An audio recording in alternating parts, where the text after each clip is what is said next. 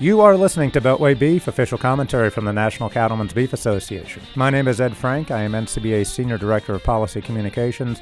Joining us this week is Kent Backus. Kent is the Senior Director of International Trade and Market Access, and Scott Yeager, who is NCBA's Chief Environmental Counsel. Guys, thanks for joining me. Thanks, Ed. Thanks, Ed. All right, Kent, let's start with you. We had some news over the weekend, a little bit unexpected news breaking out of France on Sunday with President Trump and Shinzo Abe from Japan making an announcement at the G7 meeting in France. Tell us a little bit about what was announced. We don't know a whole lot at this point, but they did announce sort of an agreement in principle on agricultural trade between the U.S. and Japan. What did they announce on Sunday? So the announcement from President Trump and Prime Minister Abe is simply that it's an agreement in principle. It's a framework, essentially saying that the U.S. and Japan are going to try to enter into an agreement, and they're going to really focus on agriculture. There'll be some other changes on industrial tariffs and digital trade, but ag is the big focus, especially for the United States. For the U.S. beef industry, Japan is the biggest export market. It's a $2 billion market, represents about a quarter of our overall exports. So this is a very exciting news. That doesn't mean that the deal is done. Now, there's still some final details that'll have to be, flushed out. They're going to have to try to work through some issues. We're not fully aware of everything that they need to discuss, but we know that they've made a lot of progress, and they're hoping to sign a final agreement in New York at the end of September alongside the UN General Assembly meeting. So we're hopeful that the negotiators are going to be successful over the next few weeks in really tamping down any last remaining issues so that we can really celebrate opening that Japanese market for U.S. beef. Right, and of course the market is open. It has been open. Like you said, it's our top export market for beef abroad. But obviously, we were working on the Trans-Pacific Partnership for many years. That deal basically fell through on the U.S. side a couple of years ago, and that's given some of our, some of our competitors around the world sort of a tariff advantage there in Japan. Talk a little bit about why it's so important for us to get a bilateral deal done with Japan. Yeah, even though Japan is our biggest export market, we still face that 38.5% tariff. And unfortunately, our competitors have a leg up on us because Australia, New Zealand, Canada, Mexico, their tariff is only 26.6%, and it's phasing down to 9%. So if we don't do anything soon, we're going to see that gap grow. Now, we're fortunate right now that because of shortages in Australia and tight global supplies and tremendous demand in China, our sales into Japan have not really been hit that hard. However, that may not always be the case. So we want to level that playing field, bring our tariff into line with those other countries, or at least give us a fighting chance there. And I think the administration certainly understands that we're behind the eight ball. We really need to level that playing field, or U.S. beef and other commodities like pork are going to fall behind. And we certainly don't want to lose market share in our leading export market. We want to see that grow. We can't really make up those sales in other places. Japan is the highest market for us in both value and volume. And, they've got a very loyal client base there, but Japanese consumers, like American consumers, also look at price. And we could essentially be priced out of the market if we don't have a deal. So that's why this announcement is exciting, because it shows that this is a priority for both the U.S. and Japan, and that we're ready to get serious about trade and to try to finalize an agreement here in the next few weeks. So hopefully, Ed, here at the end of September, we'll have that chance. Right, and just one sort of housekeeping item on this is, unlike other trade deals like the USMCA or NAFTA back in the day, it doesn't look like this has to get congressional approval. Is that the way it looks right now, the way it's being structured? It could be signed at this UN meeting in September, and then hopefully that's it. It goes into effect.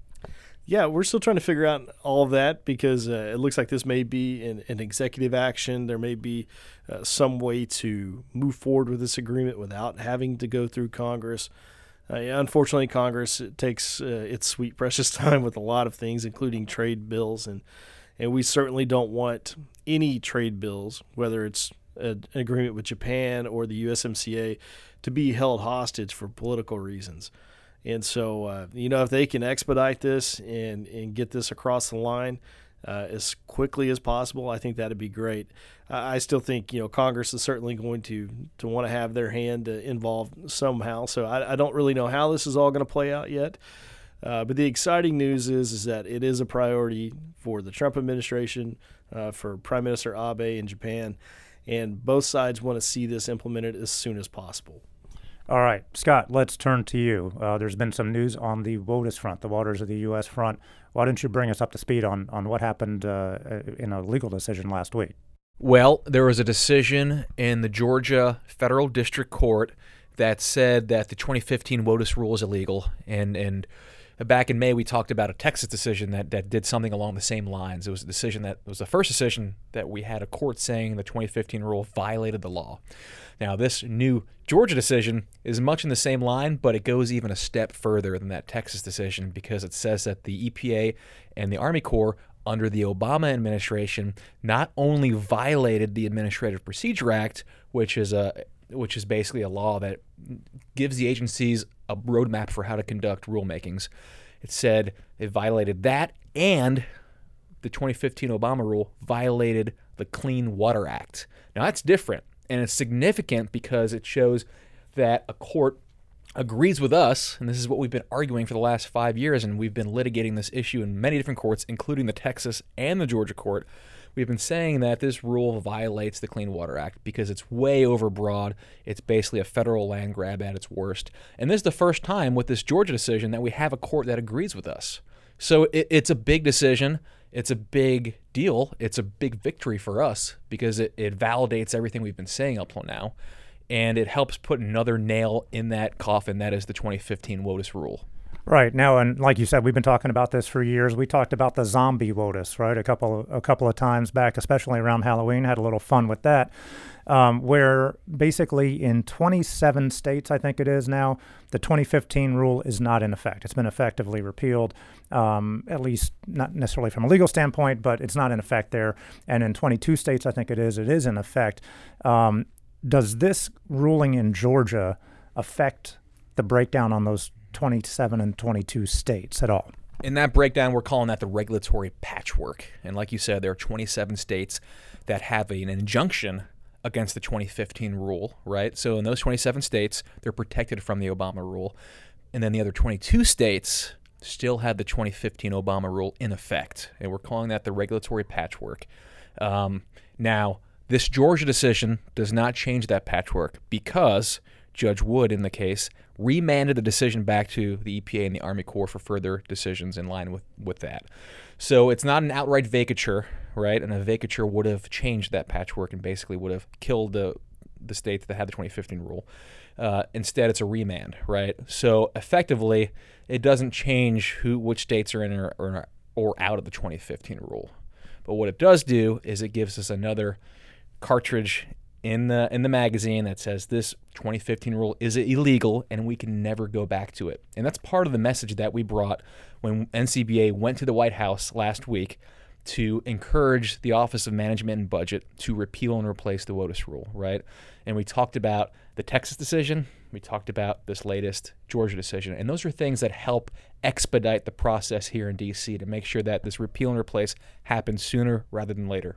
Yeah, so what is the latest thinking on the timing of this? When can we expect to see ultimately a new rule that's a little bit, that clarifies the situation a little bit better than the 2015 rule did? So the repeal rule, and that is the rule that repeals the 2015 Obama rule, we're expecting that to go final and become effective law in the next days or weeks. So any day now, it could happen. When that gets done, that is going to administratively remove the 2015 rule from the Code of Federal Regulations. So it's gone. So then what that means, practically speaking, going back to that framework or the regulatory patchwork, those states that had the 2015 rule in place, that goes away, and they go to the pre-2015 rule.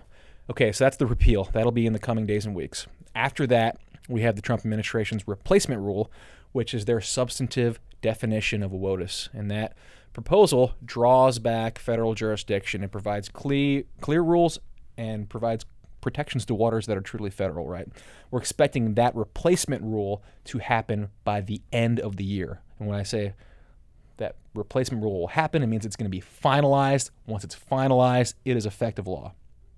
So that's what we're seeing play out between now and the end of the year. We're going to see that repeal and replace go final. All right. Scott, Kent, thanks for joining us. You've been listening to Beltway Beef. Until next week, eat beef. Check us out online at policy.ncba.org and follow us on Twitter at Beltway Beef. Thanks for listening.